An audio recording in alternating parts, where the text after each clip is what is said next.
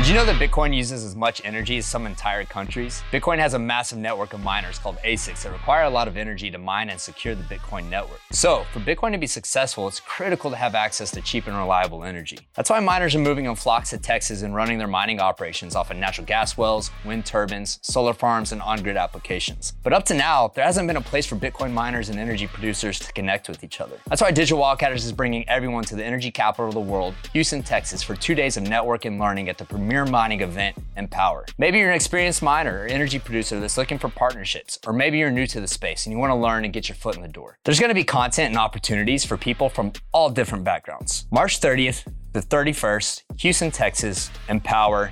Get more information at digitalwildcatters.com.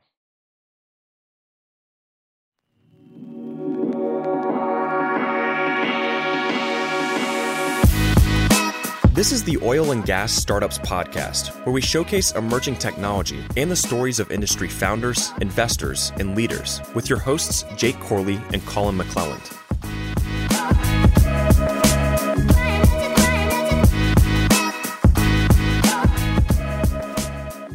What's up, Wildcatters? Welcome back to the show. We've got our buddy John Ludwig with Novi.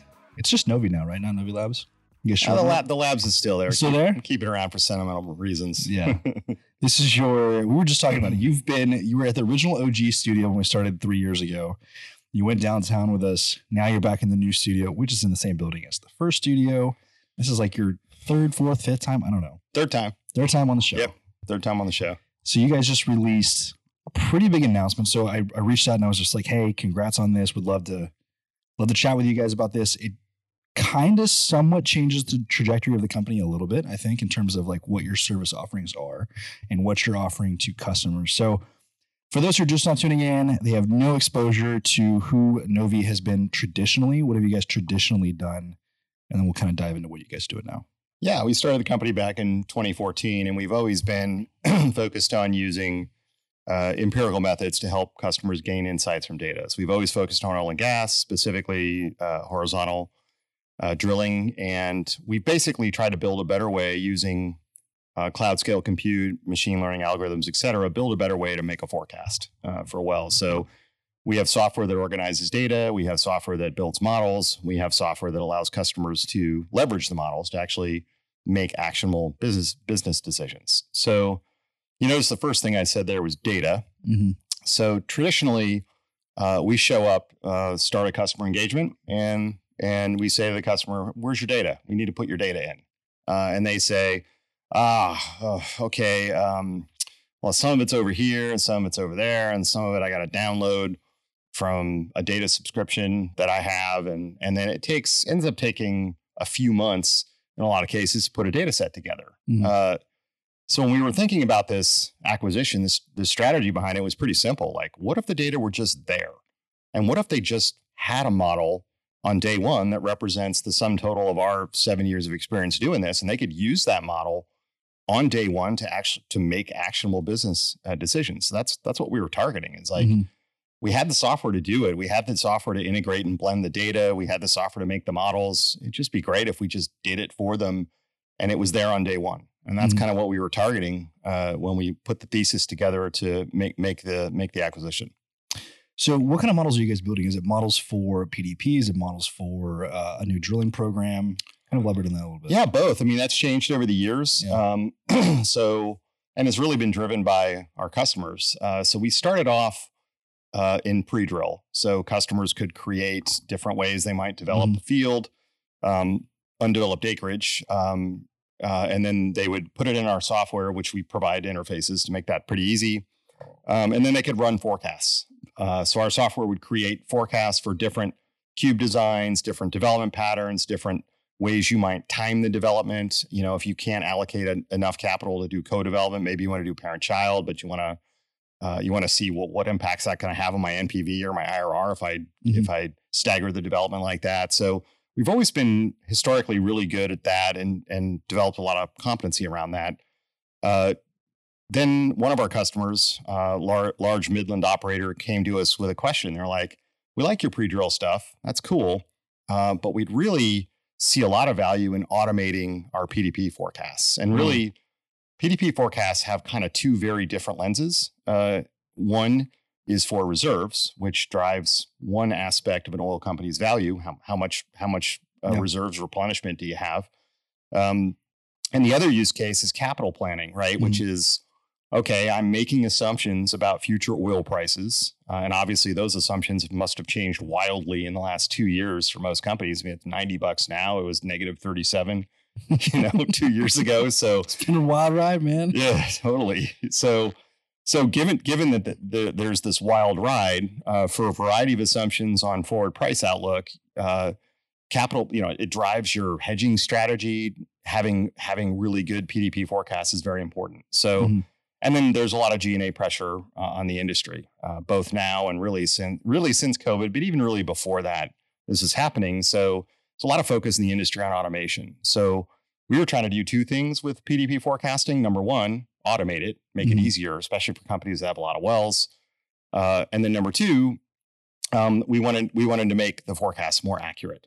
So if they're more accurate and they're automated, why are you spending all this engineering time hand curating the forecast? So with that particular customer I mentioned, they gave us this problem. They said, are you willing to work with us in this? And we said, let's do it. We started the company that way, working on pre-drill. So post-drill was a natural extension. We had to completely change our approach. We had to use different algorithms. So a couple of years of development went into it, but now we have a fully functional PDP product as well. And we're pretty excited about both of them. Are you guys doing anything on the evaluation of, any kind of acquisitions? Yeah, both acquisitions and divestitures. So great example. One of our customers was Primexx Energy Partners, right? So Primexx, in October of last year, they announced that they're being acquired by Callon. So that transaction happened in the Delaware. So Primexx was actually interested in maximizing the value of the acquisition. Therefore, they wanted to make a compelling case as to the quality of their acreage. So they ran all these development scenarios through our software so they could make the most compelling case that they could. And that worked out very well for them. Because you want to make a case not only that your acreage is good, but that also your acreage should attract capital relative to the company that's acquiring you, relative to the acreage that they have, right? So they actually ran the scenario on both sides of the fence, one on the Callon side and one on their side, and said, see, if you acquired us, our acreage is worth a significant amount of uplift because it should attract capital internally. So that's on the divestiture side. On the acquisition side, almost all of our customers have now our software kind of started in the asset. That was always our customers, the reservoir engineers, senior reservoir engineers and asset managers and executives and so on. We've now seen a shift where a lot of the use cases are focused on acquisition or divestiture, because now that we have PDP forecasts that are very accurate, that's part of the picture. You got to figure out what you're going to pay for the producing wells. Then you got to figure out what the proven undeveloped acreage is worth. So we can now answer both of those questions. Therefore, it's customers can use our software, quickly create forecasts of the future performance of undeveloped or developed acreage, and then use that as an input into their offer, and ultimately, hopefully, convince the seller that their offer is a good offer because these forecasts are so accurate. Interesting. So I think that could definitely tie in, and I'm sure it does, with the acquisition that you guys just made. So I have a question around that, but let's dive into what it is. You guys acquired Shale Profile. Yes. Which I think is based in the UK or Netherlands. Yes. So we have an office in Rotterdam now. So strange. But seeing those guys, they've been putting out content and stuff on Twitter for a while, especially like in the EFT crowd. They were kind of doing their own analysis, or some people were using their data to kind of do some analysis. So we've known about them for quite a while. So what was kind of like the genesis of this deal? Was this something that you guys were going out and you were evaluating different data providers after identifying that, hey, we really need to kind of shorten up that time frame of like onboarding and provide more value to the customers? Or was this something that just kind of like serendipitously happened? Yeah, serendipity is a hard thing for me to believe in. Everything happens for a reason, So we met the Shale Profile team at ERTech in 2019. So they had a booth there.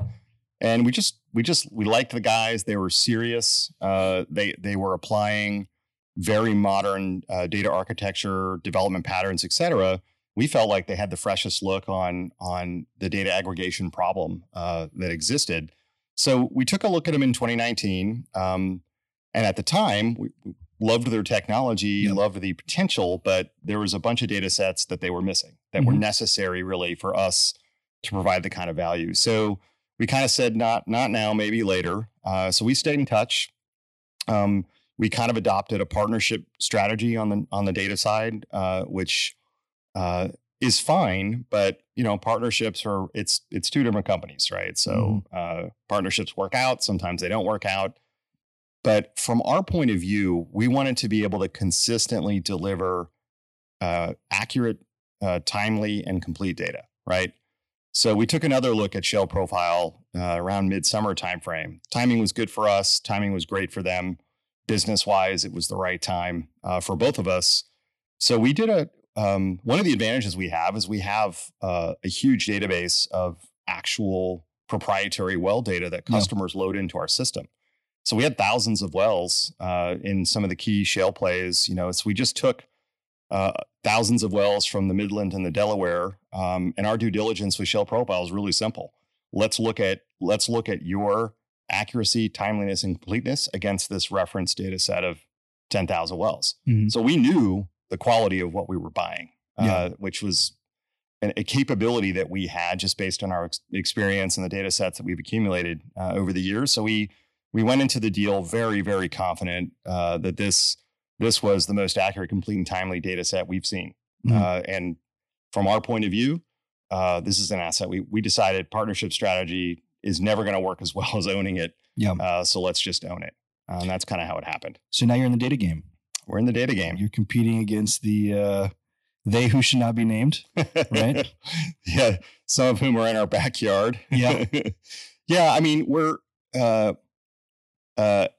years ago, my father told me something that stuck with me. I've always thought about this when I think about big business decisions, but we were talking about sports, baseball or something. And I was like, man, the other guy, the pitcher on the other team, he's throwing the ball right at my head, or he's doing this, or the other guy's doing that. And my dad would always say, don't worry about what the other guy's doing. Only worry about what you're doing. And I think about that a lot. And it's kind of like forms my thinking on a lot of different things. I guess my philosophy on life and other things like that. So when I thought about this data acquisition, I didn't think of it like, oh, we're going to do this and then we're going to take down the big guys or whatever. I thought of it from the perspective of customers want a fully integrated data to decision workflow, right? So all the time they're spending just meandering around, going all these different databases, getting all this data, compiling it, putting it in our system. I view that as waste, right? It's like, how do I get them to a position where they could buy my software and then on day one, they're able to use it and get value out of it? That's the question I wanted to answer. So I don't think of us still as just a pure competitor to a traditional data. Traditional data providers aggregate data from public sources. They do some transformations. Maybe they add some other data like spacing or other things it's missing. And then they sell a ubiquitous product to everyone. So everyone gets the exact same product. We feel like what's needed is, yes, you need to have all that static data, but you need to give customers control or the ability to configure how your calculations are done. So for example, you're going to calculate spacing, you need to give the customer control over how the spacing calculation is done. You're going to sample subsurface grids like porosity or permeability grids or things like that. You want to give customers control over how the sampling happens. I mean, we sell to engineers, they want to control stuff like this. Does that apply to like how allocations are calculated in a place like Texas? Yes. Yeah. So that's always a huge talking point, right? Yeah. The allocation problem in Texas is one of the things we think the Shale Profile team has actually done a really good job with it relative to what we've seen from other providers. But getting back to what I mentioned earlier about Novi's large database of actuals, we have the world's largest answer key among the data that customers contribute. So if you have the largest answer key, I don't care what machine learning you're using, you're going to come up with a better answer. It's inevitable. So that's a problem we're going to work on with the Shale Profile team, like pretty much straight out of the gate. We have a number of customers that have already bought subscriptions to the data. And really the thing they're most interested in, they're like, great, make the completions data a little bit more accurate. That's great. fill in missing values, use some statistical imputation. That's all great. But if you could just get us better allocation data, I bet we could make better decisions. So that's what we're focused on. One of the things we're focused on right out of the gate. And then the other thing is to fully integrate their data into our software. So it, like when I talk about day one value proposition, you can't have that without the data, right?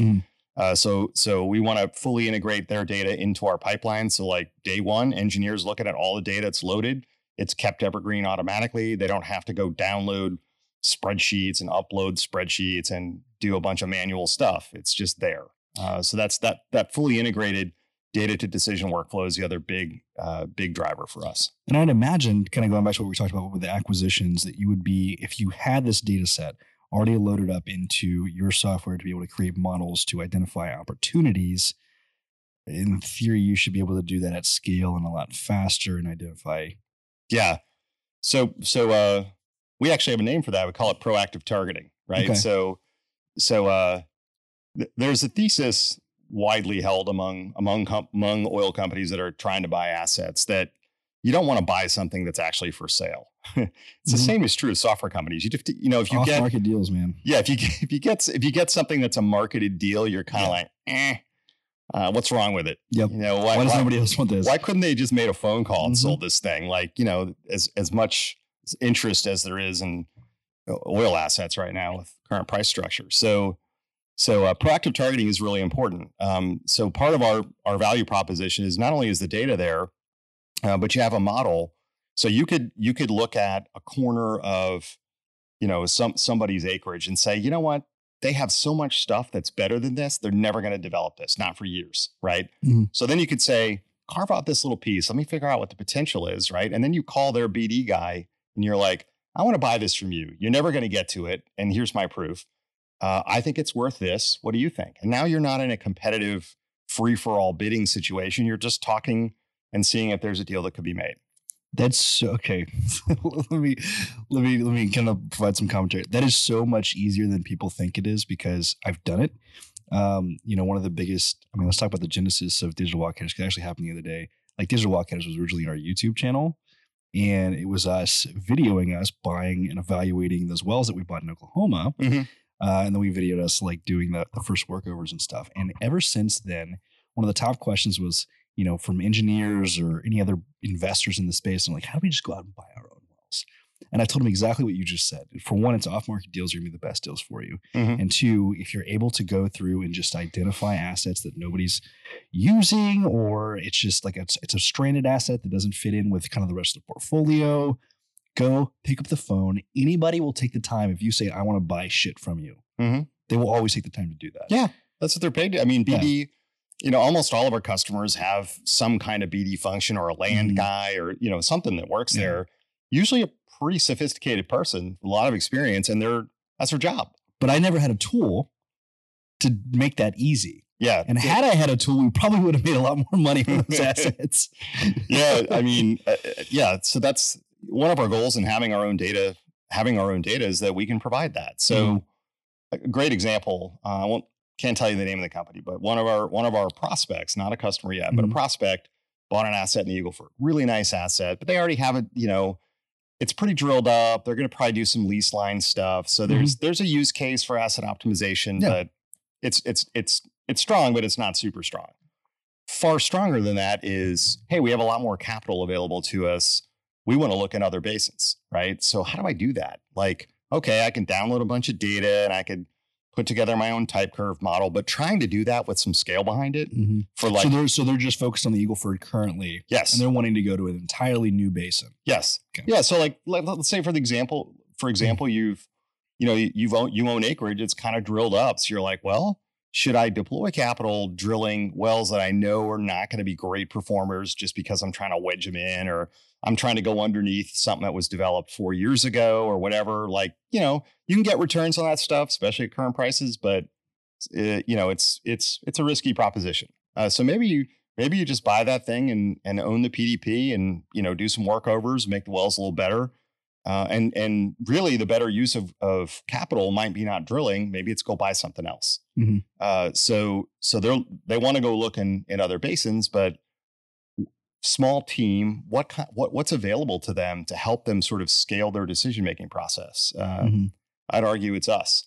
Otherwise, I kind of think of other providers out there, traditional data providers, like they sell you a bunch of car parts, no owner's manual. And then you're like sitting there with a bunch of parts and you're like, how do I put together the car that I want to drive? It will take you a long time. And then once you've built it, you realize, man, I made a lot of mistakes. This car doesn't go as fast as I wanted to. It doesn't stop as well as I wanted to. So if you want to change anything in your workflow, now it's weeks more of work, right? So we feel like we can provide a lot of value by just simply just selling a pre-made model in some basin you're interested in and licensing it at terms that are very flexible. So instead of the traditional, I got to take all the data, I got to make a big spreadsheet, I got to fix all the data that's broken, all of that stuff.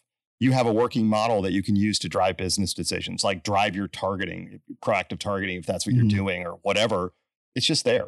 And you can start using it on day one. And that's kind of what we're trying to provide. Is the model providing actual present value of different assets?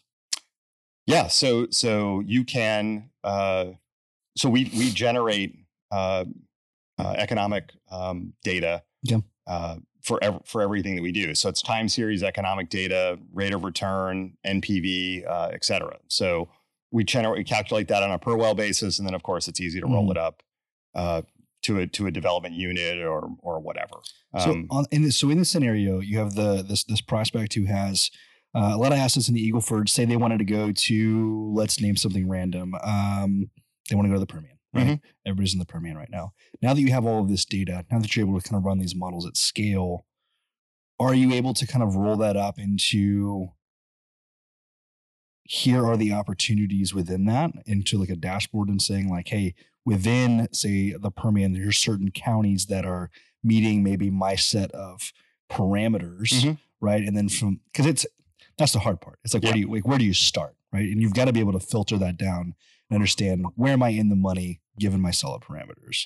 Yeah. So we have customers that actually will run scenarios in our software where they'll like place pads all over the place. So if they're interested in a particular area, they'll just place a bunch of pads anywhere where there's open acreage. They'll place a bunch of pads there, or they'll place developments, like a Wolfcamp B parent-child development underneath a Wolfcamp A that was drilled a couple years ago or whatever. So if they do this, they can easily generate estimates of value, because we will output all of the NPV calculations, IRR calculations, et cetera. So we've had customers that have done this, and then they've made a map out of the NPV data that we provide. So we're kind of looking at, we always follow what our customers do, because they always come up with creative ways to use our data we never even thought of. And then what we try to do is follow behind that and say, how can I make that easier? Or how can I make it faster to do that? Or how can I eliminate wasted time for them so that they can do those sorts of things with our software, but just do it as part of an integrated automated workflow. So now that we have this shale profile data, we're thinking about things like, basin-wide valuations or other things that would be, derived from this underlying capability to have your own data, build your own model, and lay pads all over any sized undeveloped acreage you want. And, for Novi customers, that's an afternoon's work, not months, which is what it would take. It's so traditional methods. Like going back to what I said, it's easy to pick up the phone and make calls. It's not easy to identify where you're going to make money. Yes. So let me go back on that and say that it takes, it took us probably the greater part of a year and a half, maybe 2 years to figure out where we wanted to go. And it was like deal after deal after deal and plugging them into spreadsheets. That's all we had access to at the time, and so it's just super time consuming. So does Novi live as a standalone product? I mean, is there kind of like three offerings of like one, the other, and then combined? Is that how it's going to kind of move forward, or so there's really there's really four offerings. So one, if a customer only wants to buy data, we will sell a data subscription. I think that's Shale Profile's current business, and we'll keep supporting that. What's the price point on that for anybody's listening? It depends. So one of the things we're trying to solve commercially is legacy data providers are trying to force feed customers full lower 48 subscriptions instead of being flexible about licensing only what they want. So price points can vary a great deal. I think it's smart. Sorry to interrupt, but I'm looking into investing in some Airbnbs, and there's a company called AirDNA that allows you, as opposed to, like you just said, having to pay nationally and paying this huge price. If I'm only interested in opening an Airbnb in Houston, I pay for Houston. That's it. You just pay for individual markets, and it's so much more economical. Yeah, great example. I mean, we're the same customer, the management team that ran Primex immediately started a company called Blue Ox Resources, and they just announced it. They were backed by Carnelian Capital, and Primex officially ended on the 1st of December. By like January 1st, they had a new company up and running, and they're now a customer. Wow. So it's been they had a lot of success with us before, made some money. That says a lot to go from boom selling to immediately a customer with. Yeah. I mean, successful management teams are not exactly a dime a dozen, right? No. So, they typically don't have a problem getting funded, and it's a great team. I mean, we worked really well with them when they were at Primex, and we're super pleased. They, as their CEO said, it's one of the first phone calls we make was calling us. I'm like, man, that's where we want to be. We're just in the DNA, embedded in. So we're. This episode is brought to you by our friends at Combo Curve. If you haven't heard, Aries and PhD went around and Combo Curve is in. Combo Curve is the cloud-based operating system for energy companies. This single integrated platform helps your engineering teams become more agile, precise, and efficient than ever before. For the first time ever, you now generate type curves and forecast thousands of wells accurately and in a fraction of the time. Oh, and it can automatically run these forecasts every single day. What I love most about the Combo Curve team is their work ethic and actually caring about their customers. Every time I talk to the team, Armand, Jeremy, everybody else over there, they're reinvesting into growing the development team to tackle any challenges that their clients may be facing. But don't take my word for it. Go over to combocurve.com, read the dozens of testimonials on their website from clients like ARM Energy, Laredo Petroleum, Rock and W Minerals, and many more. Request a demo, and these guys will get you taken care of. Super pleased about that. But it's when we talk about price points, the price point could be as small as, hey, I just want to rent data and a model from you in one basin, and I need it for 6 months. Yeah. That kind of commercial flexibility is kind of broken fundamentally in the market. Like it used to exist, and now it no longer exists. Yeah. Well, the model part didn't exist. So we're trying to fix the whole thing, and we're also trying to increase the flexibility commercially, so you're not having to spend $300,000-$400,000 to get started, right? You're spending $50,000 or $100,000, and you have everything you need, and then you go hire your people, which is the real expense. And then you give them tools that make them super productive. So you can have a very lean team. You can look at a lot of deals. You can do proactive targeting, and they're just completely unleashed. So our pricing model is driven by users, of course, and it's also driven by we do enterprise level pricing. If they're like, I just want everything. There are some companies that just want everything. So we try to be very flexible in our terms. So what are the 4 different options again? Oh, sorry. So data, just data. Okay. Which is Shale Profiles legacy business. Data plus software, which is essentially our integrated data analytics offering, right? And then third leg of the stool is data plus software plus an out-of-the-box model. So we'll just license that. Think of it like model as a service, right? We'll just license that as a is that a model that you guys have pre-built, or you build on this? Yeah, so we have pre-built models in almost every one of the major shale plays that are based on our 7 years of experience, or almost 8 now.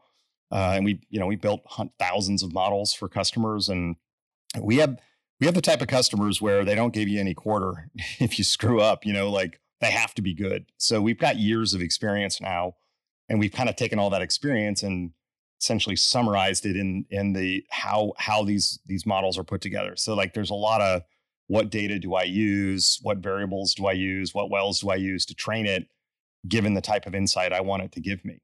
So we have a few sort of reference models that we deliver, and then for customers that sign up for this model as a service, we'll keep those updated once a quarter. So as new data comes in, they'll basically just on a rolling basis get the best of what we offer with quarterly updates. Data updates are automatic, so that's just part of the subscription. Mm-hmm. Before we hopped on the mic, you were talking a lot, and I think you've kind of alluded a little bit. It seems like you very clearly have like this mission in your head of things that you want to fix in this space. Like, so what is your, I don't know if it's a vision or like a mission statement, or like what are you trying to really ultimately solve? Like, what is your North Star for this? You know, our mission statement's pretty simple. We want to help the world secure energy independence. So energy independence comes from finding your. Let me back up one step. So if you think about the global economics of oil, right? Mm-hmm. There are countries that have it, and then there are countries that don't. Yep. And the countries that don't are hugely disadvantaged economically. So if we can devise ways to help the companies that have it produce it for the lowest possible price, with the maximum possible productivity, everyone gets kind of lifted up. So if you don't have it, maybe you do have it and you don't know, that's also possible. But if you don't have it, you know, the companies that are producing it can produce it at a much lower price because their chances of finding oil are better. Their chances of producing the maximum amount for every dollar spent are better. And frankly, oil companies have to be able to attract capital.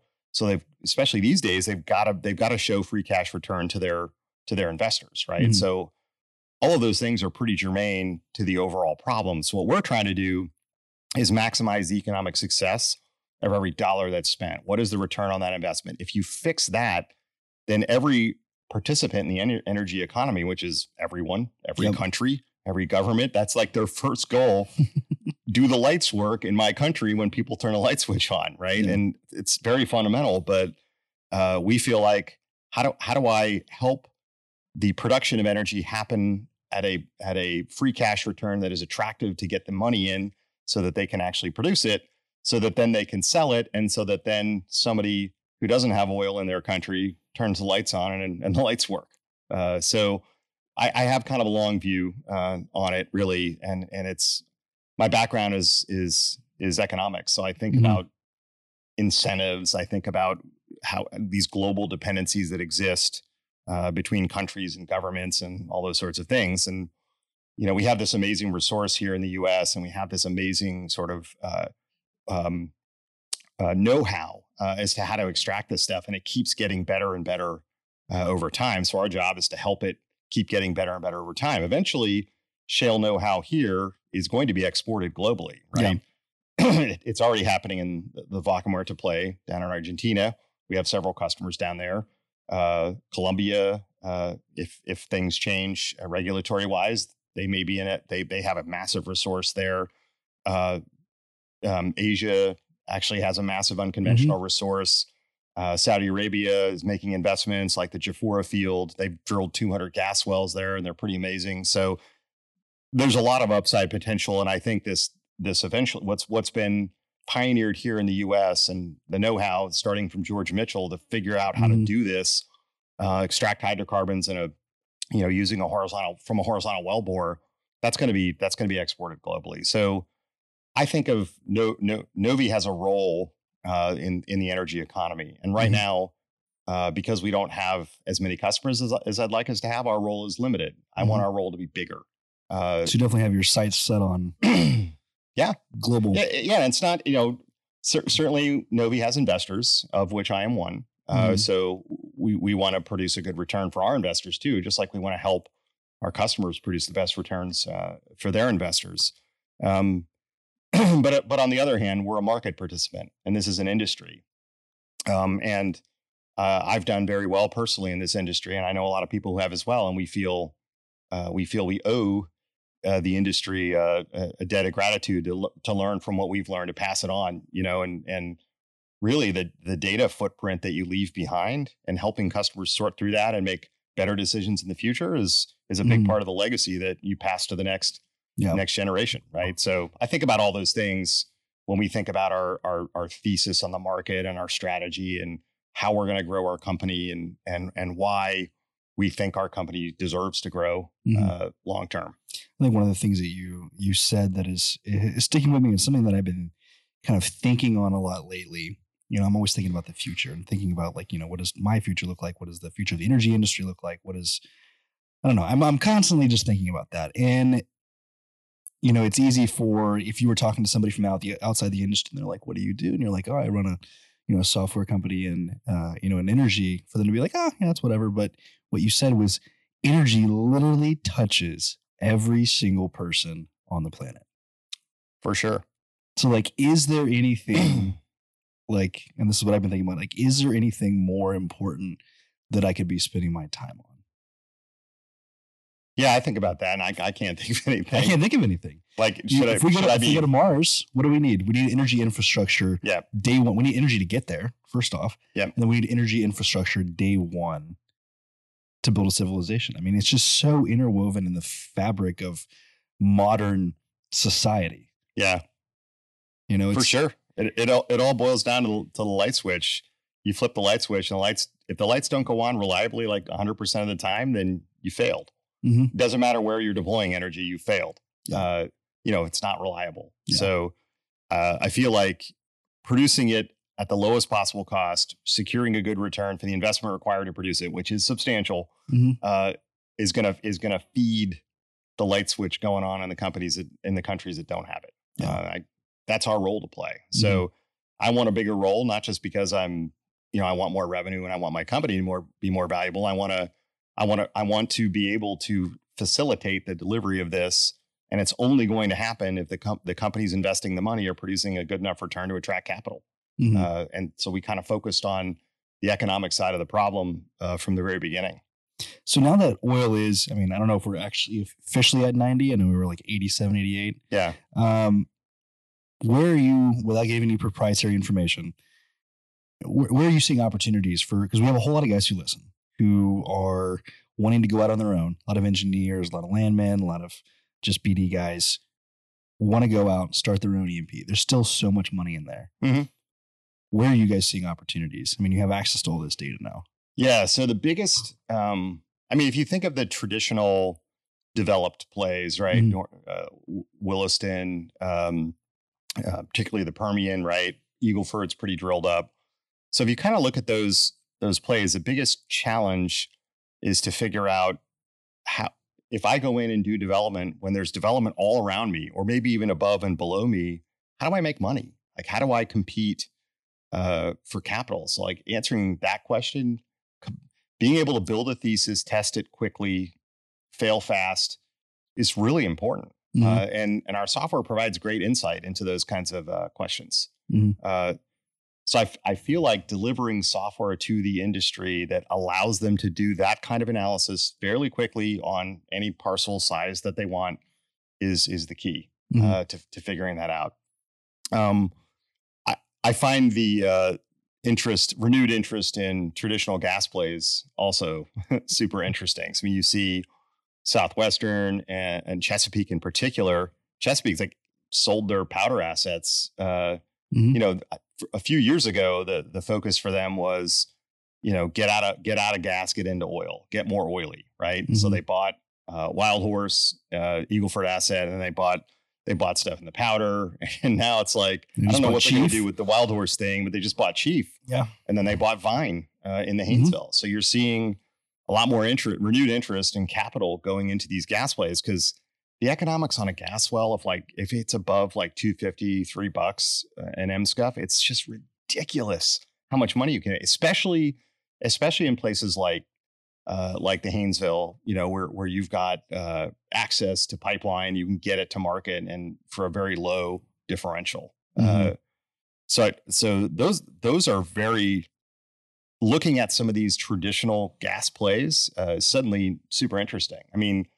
One of our customers, a major private equity firm, recently funded a transaction in the Haynesville. So they acquired a public company. This is a $500 million deal. Mm-hmm. And it was our software was a part of it. Okay, let's run some development scenarios. They got a lot of undeveloped acreage. Let's see what this is worth. Because a lot of those gas plays, like, they were developed they were the first in, right, on shale. So they were developed early. Like the Barnett development started way back, and Haynesville was developed and Fayetteville was developed. And then everyone went away from those places. The capital all went to oil, right? Now, notably, Marcellus has been different. But EQT has been very active up there on the acquisition front. They've bought all kinds of stuff. So the big players bought the small players at lower valuations. Now, of course, they're getting some significant upside. Random left turn. Bitcoin mining using natural gas is taking off. We're doing an entire conference in March 31st called Empower, focusing on the intersection of energy and Bitcoin. Is that something that you guys, or has anybody requested it, or have you guys thought about it in terms of building that into the model? Because we ran some models. We've had a whole bunch of producers come in here. We've had miners come in here and ran models on, or obviously Bitcoin's like half of what it was when I'm going to say this, but it was $60,000 Bitcoin. We put in a whole bunch of different parameters for different miners and stuff. And essentially the net back was $35 an MCF, right? As opposed to, what is it, $3 now? Yep. Right. So what's interesting is tons of operators have reached out. And now I think that the E&P of the future potentially could be at the flick of a button. You're either selling to the market or you're mining Bitcoin or you're providing hosting services or whatever it may be using that energy. Is that something you guys have thought about? Have you been asked for it? We have not been asked for it. We have thought about it off and on. I think we think a lot about what causes capital to be invested in any kind of E&P type asset, right? So the return obviously is the big driver, right? So whoever's giving you the money, they're interested in the free cash, the share appreciation, those sorts of things. If it's a public company, it's a private company, they're just interested in the net asset value going up, so someday they can sell it to a public company. So one of the big drivers that we see, and that we're probably going to work on as our sort of next big problem is helping on the ESG front. So we're already doing production forecasting. So we think about, well, if we're forecasting oil, gas, and water production, there are some relatively straightforward equations that you can use to determine things like methane emissions or stuff like that. So we're super interested in helping our customers balance. It used to be you had 3 legs to the stool. Now there's 4, and the fourth one, when it comes to making an investment decision, the fourth one now is you have to look at, well, okay, what is the emissions profile of this unit that I might drill? That's kind of like, because you have to think about that because your investors are demanding it, and they may not give you money if you don't meet some arbitrary emissions threshold or whatever. Plus, I do think a lot about like how do we overall, there's companies like Exxon have come out with announcements that like we want to be carbon neutral by 2050 or whatever the date is, and we're like, well, how can we help them do that? I mean, that's obviously a goal. And I do read public filings, certainly of our customers. When I see them talking about putting incentives in place for their management team, where if the management team achieves certain ESG objectives, that's 25% of their bonus. Like now you put a very strong incentive in place, and I think that's gonna happen, right? Because of course that company is then going to tell the investor community, hey, we put our money where our mouth is. Our managers are actually incented to keep emissions below thresholds, and those thresholds are declining, meaning we're pushing them for more and more, just like we push them for more and more free cash and we push them for more and more production. We're also pushing them for less and less emissions. So we're thinking that's a really a problem that is directly tangential to the problem we already solve for our customers today. So we're thinking of how do we add a forecast for emissions as a good starting point. So I think the Bitcoin problem is super interesting. I'm I'm interested in anything that sort of, currency is a form of risk, right? So if you accept payment in US dollars, what did the US print last year? 10 trillion? That's a lot. I want to say, I don't know the exact number, like 30%, maybe 40% of like the money supply was printed in 2020, 21. Yeah. So a lot of, so how like getting paid in dollars is a good way to get paid, because it's based on trust though. Mhm. The value of a dollar is based on trust. It's a commodity that is exchanged, right? Just like Bitcoin is. Mhm. But at least with Bitcoin, you don't have like, the people in Congress or legislative bodies that are arbitrarily reducing the value of the currency by just flooding the market with more Mhm. currency. I mean, there is a supply and demand for currency just like anything else, It's right? crazy to think that, like, what if in like 5 years, like all of your NPVs are not in dollars, but in Bitcoin or in Yeah. something else, right? I mean, Or I Ethereum. could easily see that happening. Like Yeah. right now, when in our software, you put your forward expectations on WTI price and MSCUF price and all that. You put it in our software, right? Well, you could just as easily put it in there in Bitcoin, dollars. Mhm. We don't care, and then we could change the metrics on the outputs. They would actually change automatically. So it wouldn't be hard for us to do that. But I could see this particular industry shifting that way. It gets back to what I was saying earlier about this being a sort of global interconnected market Mhm. for energy. The safest way to trade currency could indeed be Mhm. Ethereum or Bitcoin, Mhm. because you don't have the problem of arbitrary flooding in the market, which devalues your investment, right? Mhm. Because oil well is a 30-year, onshore oil well is a 30 to 50-year investment, right? Yep. So a lot could happen in 30 to 50 years. Would anyone have anticipated that the US government would flood the economy with $10 trillion and now we have massive inflation? Would you have anticipated that 3 years Mm-mm. ago? Mm-mm. I wouldn't, Mm-mm. but that's what happened. So that arbitrarily decreases the value of the dollar and causes inflationary pressure. Bitcoin is kind of immune, to crypto in general. It's Mhm. kind of immune. It's why you're seeing all these investors put money into it, because theoretically it is safer. Now, the more participants there are in the market, you're going to see a lot less of this arbitrage type currency fluctuation that you see with Bitcoin. It's 60,000 one day and 20,000 the next. I think the more participants there are, the reason the dollar is pretty stable is because everyone trades the dollar. Mhm. Every bank, every country, everyone trades the dollar, right? So obviously we're feeling I'm feeling the effects of inflation. Our home prices shot up in value, which is great, but if I wanted to get out of it, so is every other house. And so I'm Mhm. getting it at the top. And so is rent prices. So it's rent like- prices are high. Unless you're going to go live in a tent underneath a 290 overpass, Yeah. like you're kind of out of options. There's like ridiculous market adjustments for certain vehicles on the market currently. It's all over the place. It's up and down. I'm curious from your perspective, have operators felt the effects of inflation on drilling a well? I mean, give or take, usually shale wells about what, $10 million to drill and complete. I mean, have they started feeling that? Has it bumped up to a 12, 13, 15? I don't know. No, I mean, they industry in general did a really good job just through gaining efficiencies and renegotiating contract. I mean, I was working at an oil company and we had 20 rigs going, right? So we were almost willing to pay any price Blowing and going, man. to get a rig. Now nobody's doing that now. Nobody's doing programs of that size just because of this focus on free cash.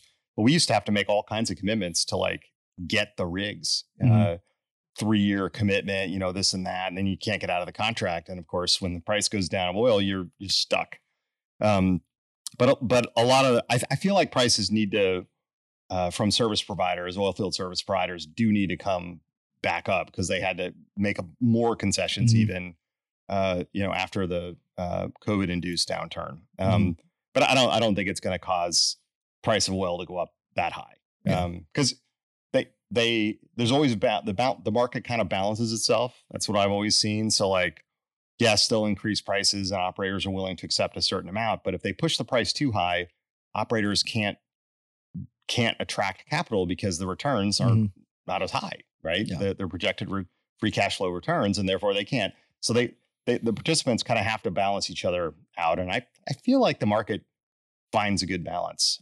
I do think it's bad that there's been so much consolidation in oilfield services. I think that's kind of a negative because if there's less companies around, you get the same problem that exists with legacy data providers today, where there's like, two More or power in the hands three of a few. pseudo monopolists running around, and customers are stuck. Like, well, I can only buy from Halliburton because nobody's left.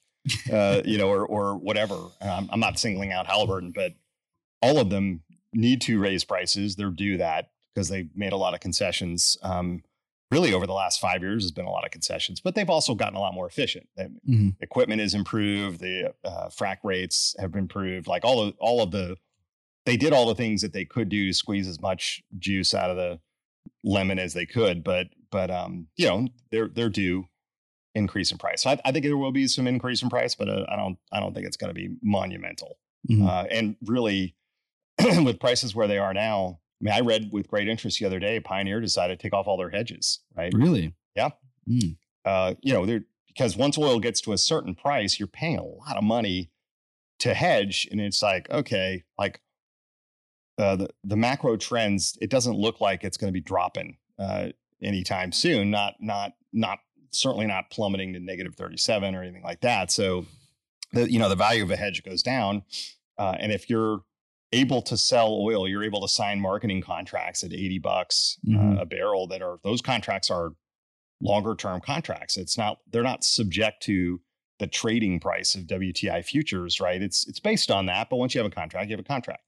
So they must have enough confidence that things will be relatively stable at a relatively high price and therefore not worth paying for hedges. Let me tell you, it feels good to see oil prices where they've been, especially after negative 37. It feels like I came into the industry 2014.